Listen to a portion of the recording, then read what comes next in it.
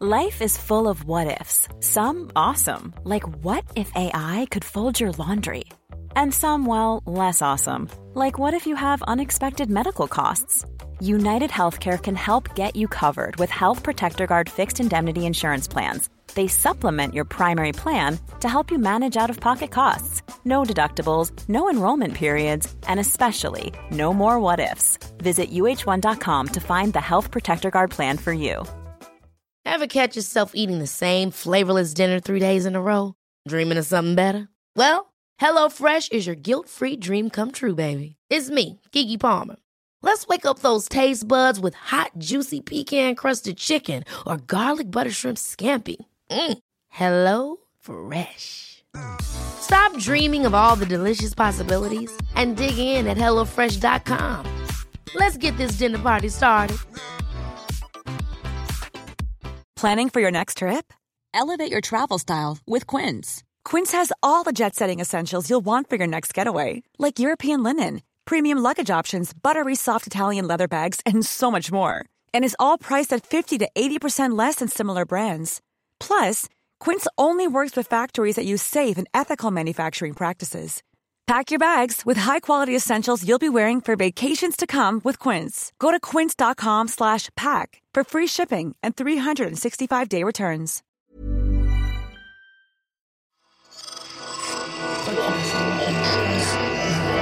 Esse podcast é apresentado por b9.com.br.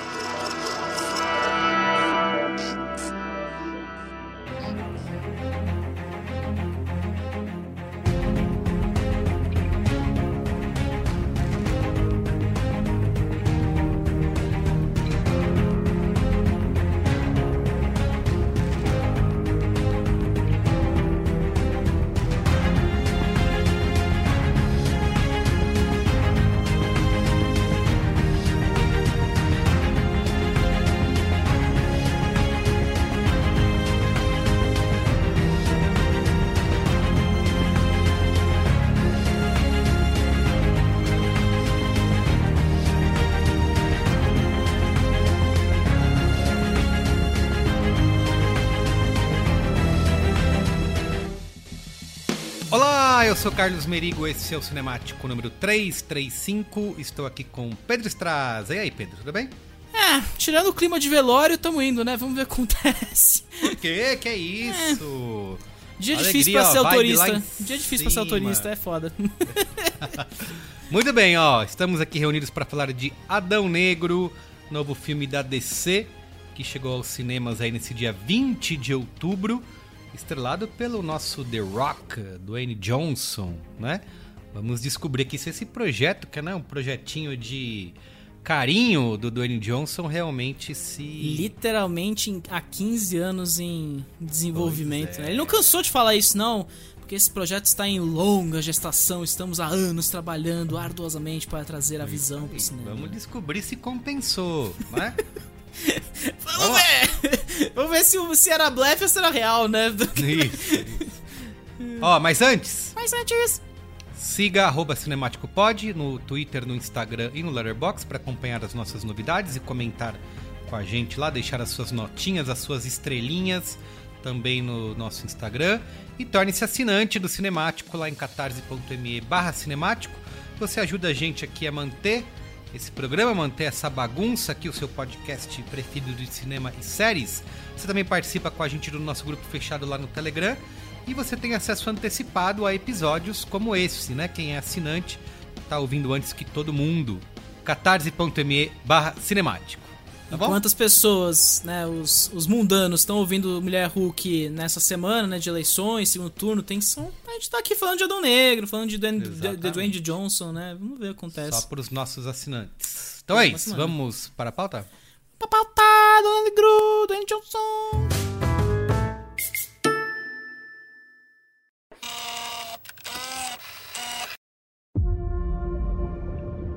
My son sacrificed his life to save me.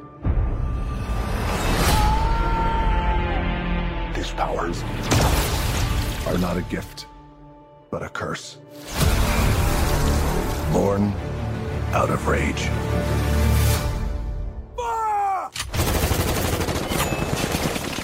to him after them.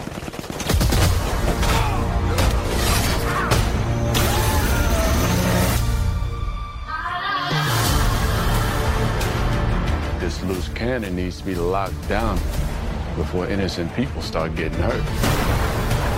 He's been asleep for 5,000 years.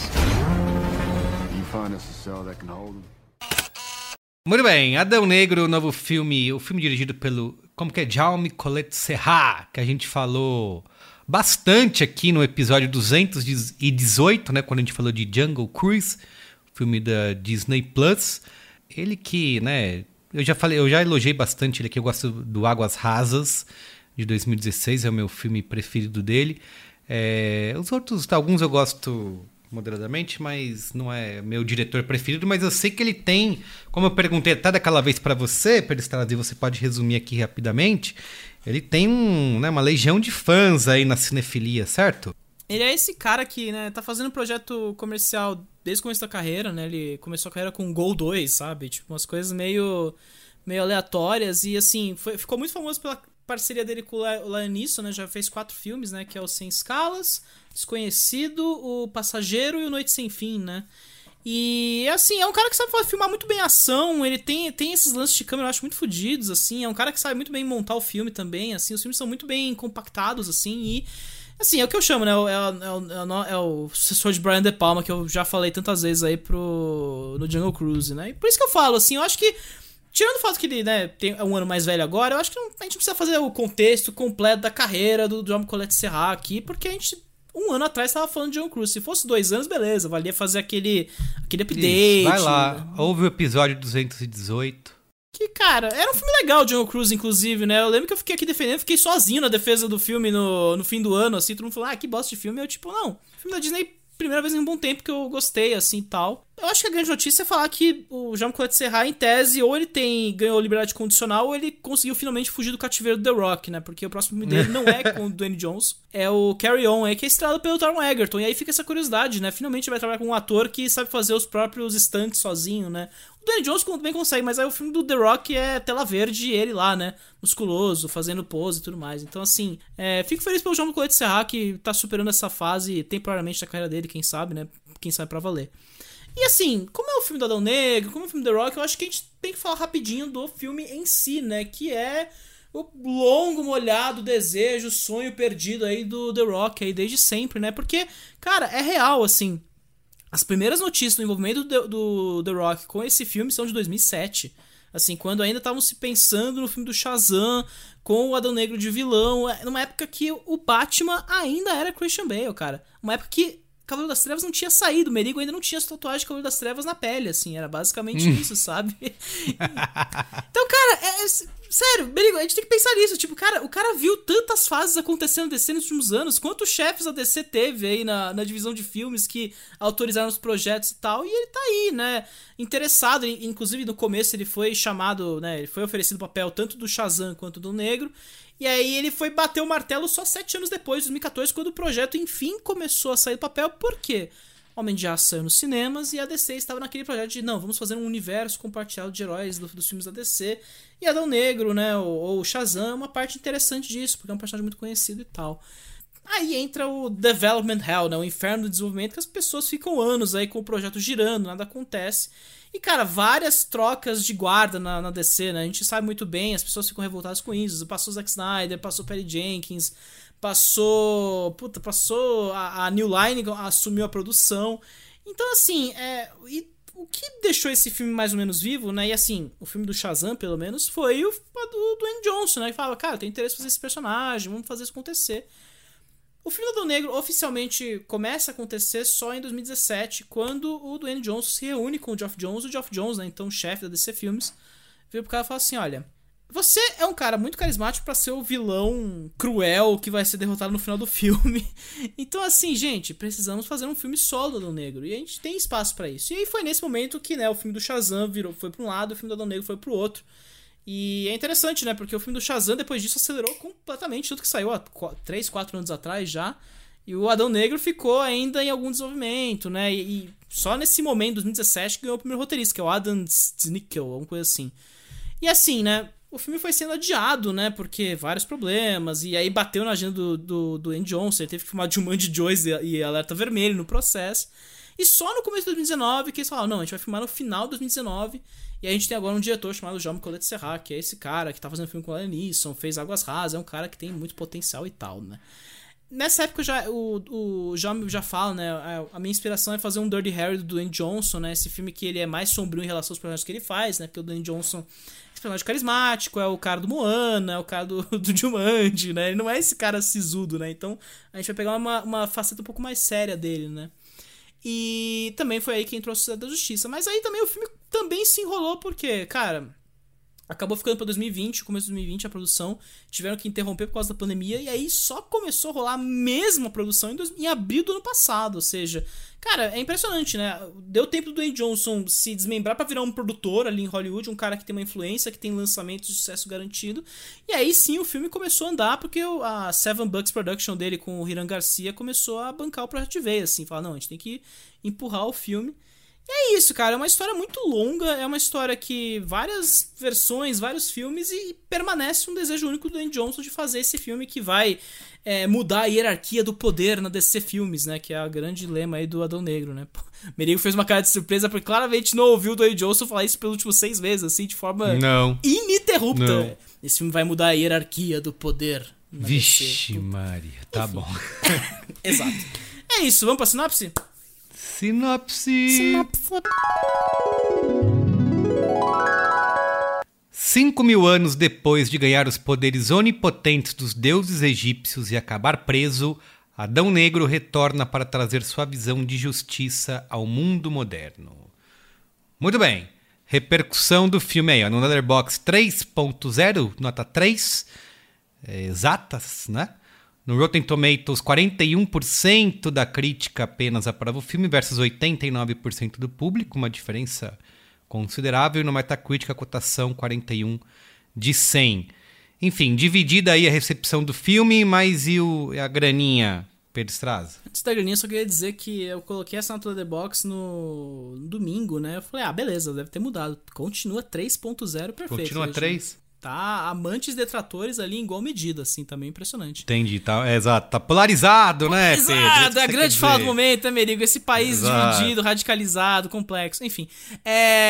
Estupidez à parte, assim, o filme fez grana, né? Eu acho que ele ficou acima do esperado nos Estados Unidos, né? Eles estavam projetando 62 milhões de dólares e acabou fazendo 67 milhões de dólares, então, e pegou a primeira semana do Ingresso no Paraíso, né? Finalmente o filme estreou por lá, aqui estreou um mês antes, sei lá por que motivo.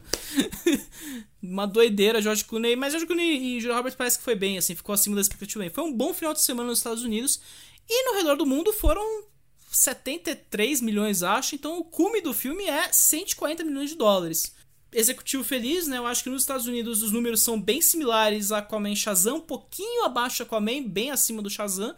E, assim, não tão felizes porque não é o número do Venom, né? Que é o outro anti-herói que surpreendeu todo mundo lá há uns vários anos atrás aí, fez uma castada de dinheiro, né? Mas, assim, tá fazendo dinheiro, The Rock é um nome que vende, né, cara? A galera quer ver o homem dos músculos aí em tudo que é canto.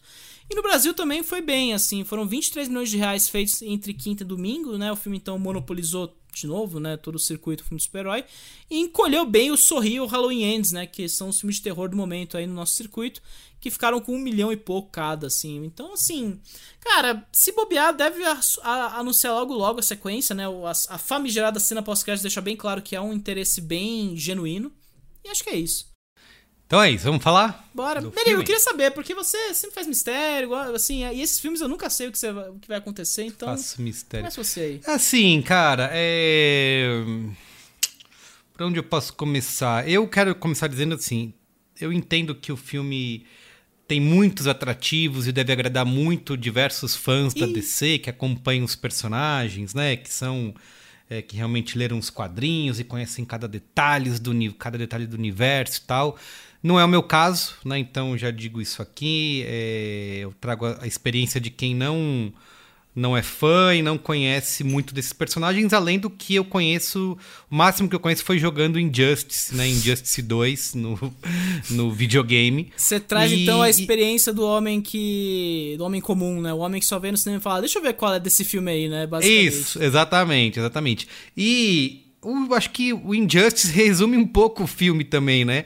É basicamente um jogo de luta, né? Cheio de incríveis visuais, né? De momentos, né? Épicos de porradaria, mas com uma história completamente descartável, né? Que assim como todo jogo de luta é. Então... E o caso do Injustice, assim, é bem descartável a história do Injustice. Exato. Então eu fiquei muito... colocar um boneco atrás do outro, assim, não tem Pois é isso. Os bonecos vão entrando em sequência. Eu até fiquei com vontade de reinstalar o jogo pra jogar, porque é da onde eu conheço muito dos personagens que aparecem ali. E, na verdade, pra mim soa bastante até como um videocase de atrações futuras que a DC pode ter, porque eu acho que tem personagens tão legais, interessantes e carismáticos ali naquele meio, mas são muito pouco aproveitados, né? Assim, acho que eles são desperdiçados por até essa tentativa de colocar todos esses personagens dentro do mesmo filme, eu acho que é bastante questionável, né? Porque você percebe que cada um ali teria algo a mais para contar. Eu, pelo menos, tive essa curiosidade de entender mais dos personagens, só que eles estão ali só como escada mesmo, né? Para que o Dwayne Johnson possa fazer a sua cara amarrada ali o tempo inteiro. Então, acho que eu gosto muito dos personagens, mas acho que eles são pouco aproveitados. Acho que o filme oferece bastante espetáculo. Acho que sim, inclusive até para um público mais juvenil, né? Assim, o Benjamin foi doido pra assistir ao filme. O filme mais incrível para o jovem de 10 anos que vê programa. Exato. É isso aí. Né? Acho que ele vai curtir, vai gostar bastante, mas tá claro que é um filme sem substância, assim. E para mim isso fica muito claro em diversas frases. Acho que um roteiro, ele no geral é bastante preguiçoso, muito telegrafado. Você tem o personagem que é alívio cômico, você tem tudo ali, você sabe para onde que vai. E ele é cheio de frases bem constrangedoras, né? Assim, que você vê que elas foram colocadas ali quase que de maneira artificial. E eu percebo muito isso no humor. Eu acho que o humor não... alguns momentos ali eu achei engraçado, mas é um humor pra mim que não funciona, sabe? Tem um timing... Se você for comparar, por exemplo, um humor de um Guardiões da Galáxia, né? Ou você comparar o humor de um Deadpool, como tem um personagem ali, como que é o nome dele lá do que cresce? O Electron. Isso, exato. Ele tem uma hora que parece que ele tá quase imitando o Deadpool, mas não tem o timing de comédia que esses filmes têm. Então, não só o timing de comédia, com a máscara do maluco, assim, você sente o Noah Centineo tentando imitar o Ryan Reynolds, né? O homem algoritmo tentando imitar o Ryan Reynolds, né? Claramente. Exatamente, assim. Tá tentando muito imitar o Ryan Reynolds. Então, mas além disso tudo, e é uma coisa que eu falei lá no começo sobre os atrativos para os fãs da DC, porque eu acho que isso é uma coisa que eu não tenho o conhecimento para analisar, que para mim, pelo menos, quem é fã talvez tenha uma outra visão, parece muito pouco compreensível como tudo isso se encaixa no universo da DC, né, do que a gente assistiu até hoje. E eu assisti tudo, né? Todos os Batman vs Superman, Liga da Justiça de 5 horas, assisti tudo isso. E tudo o que é apresentado aqui no Adão Negro é muito incoerente, né? O Homem de Aço, né? Como que, assim, o universo não faz sentido, né?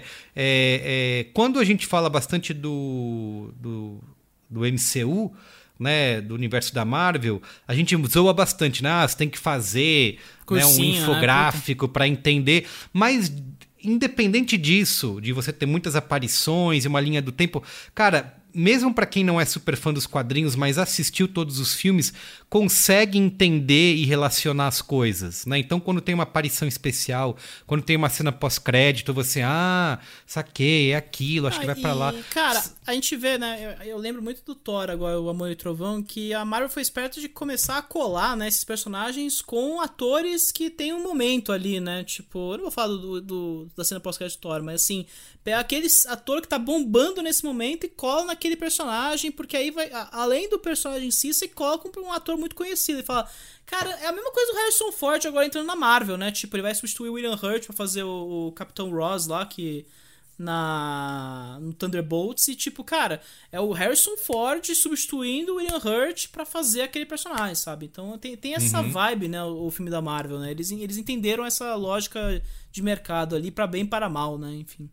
Pois é, então acho que mesmo com essa, digamos, bagunça de tantas histórias, timelines, na Marvel você consegue ver a coerência entre os filmes, entre os personagens. E na DC, o Adão Negro deixa isso mais claro de como parece que a galera tá realmente tateando e sendo aleatória, e talvez eles tenham... a gente vai abrir mão de ser...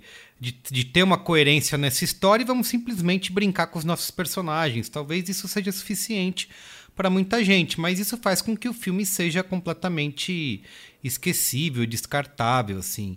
Enfim, de novo, quem se quiser ver cenas de destruição uma atrás da outra, com uma história que minimamente consegue conectar uma com a outra, talvez se divirta, mas quem quiser mais que isso, eu acho que vai sair frustrado do cinema.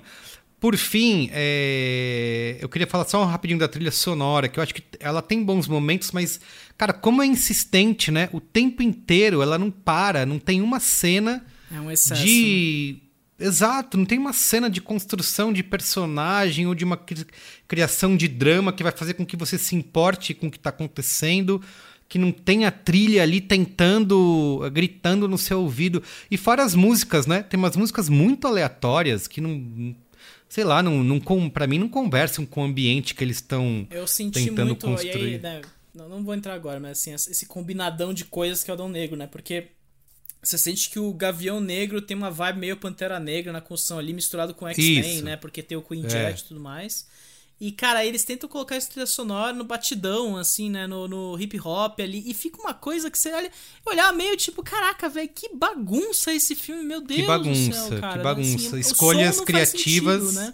Aleatórias. E aí eu trago de novo, você vai me zoar, mas assim, uma grande série da Marvel esse ano, que foi o Cavaleiro da Lua, que traz uma ótima trilha sonora, com músicas que estão adequadas ao que a ambientação que eles estão criando. Não é simplesmente bota uma música de sucesso aí, hitzinho, hip hop e joga. É banal, né? É jogado lá, enfim. Então,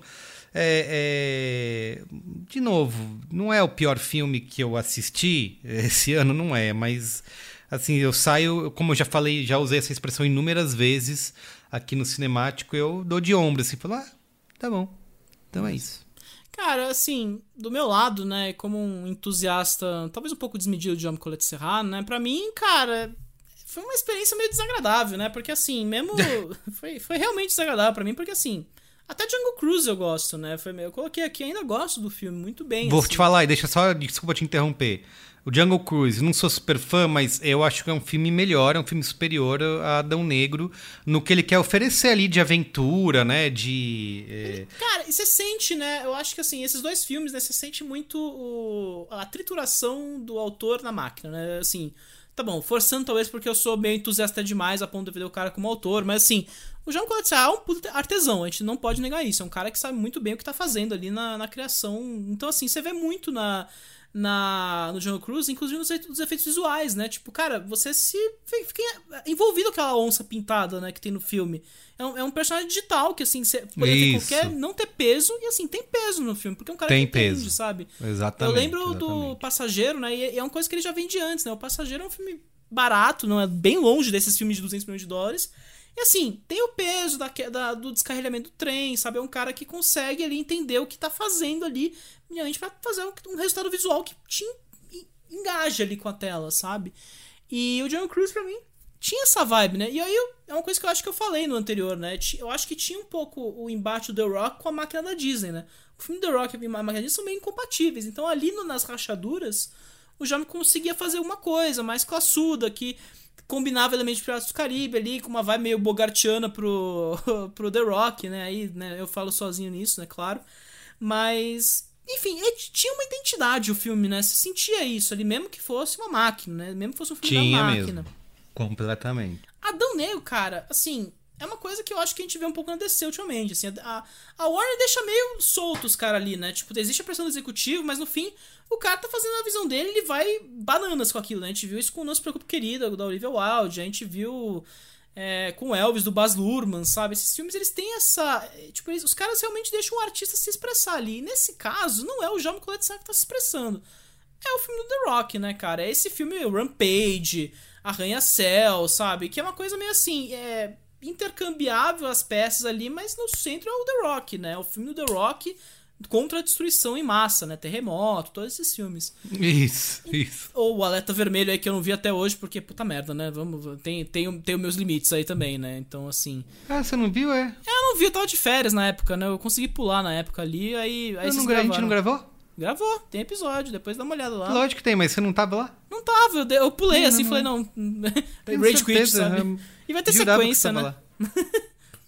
Mas assim, cara, esse filme me deixa triste porque eu fico pensando, caramba, o Rawson Marshall Turber, né, o diretor lá do Arranha-Céu, consegue fazer um filme melhor do The Rock que o Jean-Claude Serrat, sabe, nesse ponto. Porque, cara, assim, eu acho que o trabalho do Jean-Claude Serrat nesse filme é muito de simplificar um filme que é uma bagunça completa, né? Tipo, você tem o Deadpool do Noah Centineo, aí você tem elementos de Pantera Negra do outro lado. É uma combinação de coisas meio algoritmos vistas por empresários. Então, o que deu certo aqui tem que rolar aqui, sabe? Vai colando aqueles pedacinhos pra ter o máximo impacto na bilheteria a partir da arte, sabe? Aquela coisa meio visão de mercado que é o filme do The Rock sempre tem ali, né? Tipo, tem o The Rock, só que é o filme do The Rock de super-heróis, sabe? Então, puta, um ambiente muito controlado e muito, sabe, meio homogêneo ali. E, assim, é um filme de... É o que o Merigo falou, assim, é um filme de porrada de 2 horas ali. Claro, muito honesto no que tá fazendo ali, mas, puta, cara... Você pedir pra eu parar e olhar e falar, puta, alguma coisa que me prendeu... Eu tava até falando isso com um amigo meu, né? Um beijo pro Alexandre Dias aí, que eu tava comentando hoje mais cedo. Cara, eu não consegui aprender a nada. Eu comecei a ficar me olhando pra tela falando, cara, que bosta, eles realmente estão copiando na cara dura. Tipo, olha o Electron, tá tendo a mesma máscara do Deadpool, assim. Os caras nem tiveram a decência, só jogaram uma tinta azul e falaram, vai aí, sabe? Meio puta que pariu, sabe? Então, assim, eu não acho... Concordo muito com você, me ligo, assim. Eu não acho que seja, puta, o pior filme que eu vi na minha vida, assim. Mas eu dou de ombros e, assim... Esse dar de ombros dói pra mim, porque, pô, eu adoro o Jean-Claude Serrat. Mesmo nos filmes mais tóxicos que ele fez, assim, ele tava com uma visão ali. Aqui é meio, cara, o cara é triturado pela máquina de novo e de novo, sabe? E aí o filme, assim, o filme tem um ritmo, claro, ele perde o ritmo algumas vezes ali quando precisa desenvolver trama, né? Tem um momento que o Adão Negro tá numa situação mais arriscada ali, ele tem que parar pra... E aí você fala, puta, vai ter mais meia hora pra chegar na confronto final. Puta que pariu, vamos nós. E claro, né, falando nessa coisa da simplificação, você vê muito nas próprias referências, né? Esse negócio dele falar do Dirty Harry, né? Se reflete um pouco nele inserir o bom, o mal e o feio no meio do filme ali, né? Porque essa ideia do anti-herói que pelas circunstâncias ele vira herói. Ele não é um herói, né? Ele é um cara que super problemático, só que pelas circunstâncias ele vira o herói da jogada, né? Essa coisa meio... tentativa de aparelhar o The Rock com o Clint Eastwood, né? De certa forma ali, né? Mas assim, eu acho que o filme não é simples, ele é simplório. E aí tem uma diferença muito drástica, porque o filme vai ficando meio essa gororoba, assim, sabe? Que é difícil de vai engolir até, sabe? Você vai olhando e falando, puta, cara, realmente não deu nada certo aqui, né? Caramba, assim, tem ritmo e tal, não é o pior filme de super-herói que já existiu, mas puta, cara, que sofrimento terminar esse filme foi, sabe? Então... é isso, assim, eu fico triste, assim, e aí por isso que eu falei no começo desse episódio, né? Eu fico feliz de que tem data pra sair do cativeiro de Jean-Claude Serrat, pelo menos. Já tem um projeto que não tem o The Rock, assim. Pegou o dinheiro da DC e falou, vou fazer um filme aqui menor, assim, de ação e tal, mas que me interesse mais, porque esse realmente, cara, chega uma hora que você começa a falar, caramba, isso aqui realmente é conteúdo pro HBO Max em escala de cinema e tal. Você realmente vê os 200 milhões de dólares na tela, mas puta merda, né, gente? Chegamos nesse ponto, é dureza, né? Caramba. Vamos pros spoilers? Bora pros spoilers. Spoilers! I am your father. A boy's best friend is his mother. What's in the fucking box? I see dead people. Damn you all to hell! Rosebud. Silent Breed is people! Bom, o que tem de spoiler aqui? Tem o twistzinho ali, né, no... mais telegrafado da história, né? Isso. Você ouve o The Rock e você fala, puta, o garoto não é o The Rock, né? Aí quando chega, você fala, puta, não era o The Rock. O The Rock é o pai, né? Nossa. Esse é a viradinha, né? Tá bom. O que mais? O The Rock atua mal pra caralho nesse filme também, tem que ser dito, né? Ele pois não cara... Ele não tem nenhuma expressão, cara, assim, ele realmente sente falta da sobrancelha dele nesse filme, assim, ele tem que ser o cara impassível, olhando, assim, a piada do sarcasmo que ele tenta, que é uma imitação de Drax ali, claramente, eu falando, gente, pelo amor de Deus, né, chegamos nesse ponto, né, Então, puta, cara, é isso, sabe? Eu vou me prendendo aos detalhes porque não tem mais nada acontecendo, sabe? Até a morte do Pierce Brosnan no filme eu olhei e falei, gente, na moral, assim, era pra eu sentir a morte do cara, assim, porque ele é o 007 de Doutor Destino, sabe? Puta, não, Doutor Destino não, né? Senhor Destino, como é que é?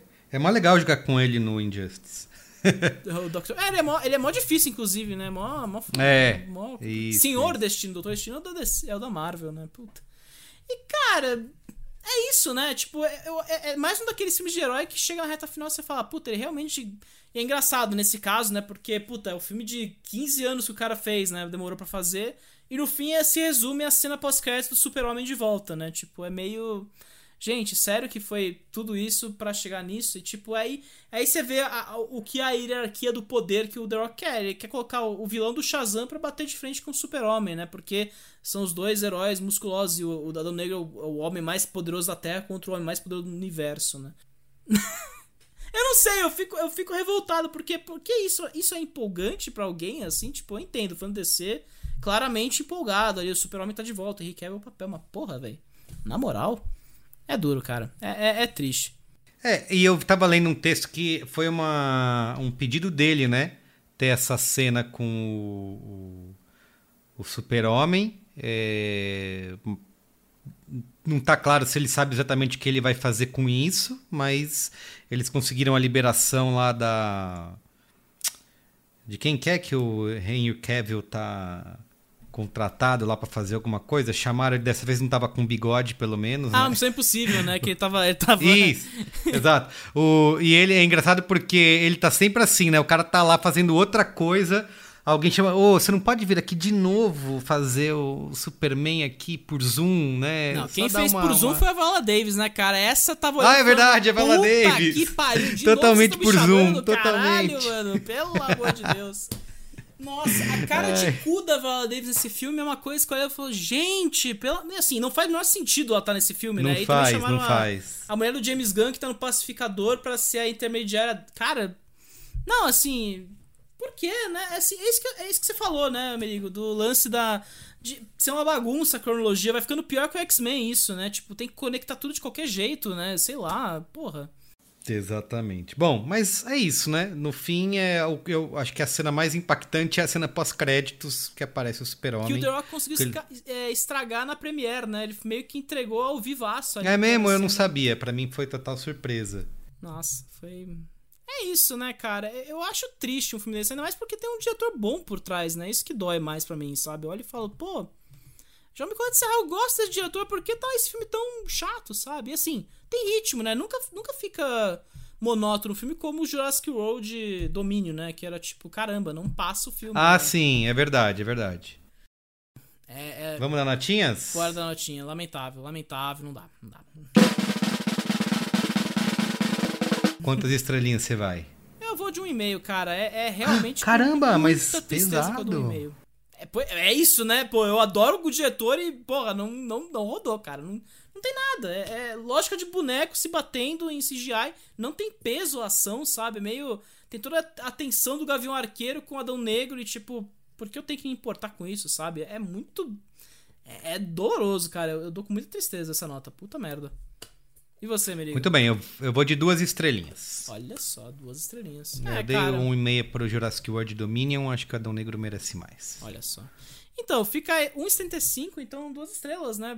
Passa com notinha ali acima da média um pouquinho. E é isso, Merigo. Entusiasmo pra sequência Adão Negro, por algum acaso? Nem um pouco.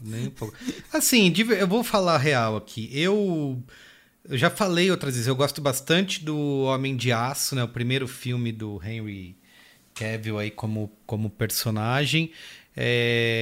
Tenho interesse em continuar acompanhando essas histórias da DC nesses personagens.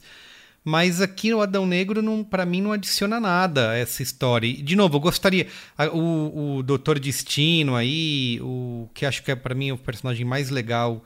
Eu gostaria também de ver mais, como eu falei, acho que é um personagem interessante, merecia ser melhor aproveitado, mas, assim, para seguir nessa toada, eu não sei se realmente compensa, mas não tenho vontade nenhuma de... A gente vai acabar vendo de qualquer maneira, né? Porque, enfim... Porque esse é o problema da atual geração de filmes, né? Todos os blockbusters a gente tem que ver porque são assuntos instantâneos de conversa, né? Exato. Lição de casa, né, cara? E assim, só pra fechar, uma coisa que eu pensei agora... A dinâmica do Adão Negro é muito similar à do WWE, né? Essa coisa do... ator, personagem, sabe? Essa coisa de, não, o Pierce Brosnan de Senhor Destino, sabe? Não, é o No Centineo de Electron, sabe? Aquelas coisas meio spandex mesmo, assim. Só que, cara, que coisa chata de ver, sabe? É meio realmente sofrido, assim. Não tem graça, não tem aquele prazer que eu acho que os fãs da WWE têm de ver o encontro dos personagens se batendo e é toda uma dinâmica narrativa em torno disso, das lutas e tal. Aqui é, sei lá, né? Meio mecanizado mesmo, né? Filme meio... ok, né? Se existe, é o filme The Rock, né? É foda, cara. Então é isso, ó. Manda e-mail pra gente, cinemático@b9.com.br e deixe comentários também lá no nosso Instagram, @cinemáticopod, deixando a sua opinião e as suas estrelinhas, tá bom? É isso. Então é isso, Pedro. Obrigado, viu? Beijo, Merigo. Até semana. Beijo. Tchau.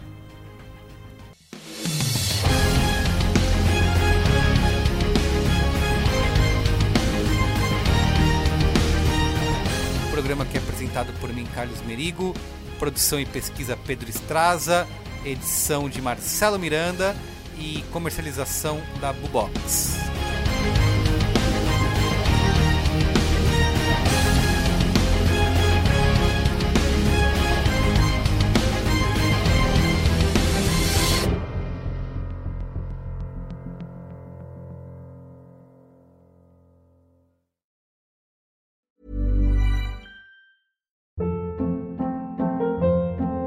Hold up. What was that? Boring. No flavor. That was as bad as those leftovers you ate all week. Keke Palmer here, and it's time to say hello to something fresh and guilt-free. Hello Fresh. Jazz up dinner with pecan-crusted chicken or garlic butter shrimp scampi. Now that's music to my mouth. Hello Fresh. Let's get this dinner party started. Discover all the delicious possibilities at HelloFresh.com.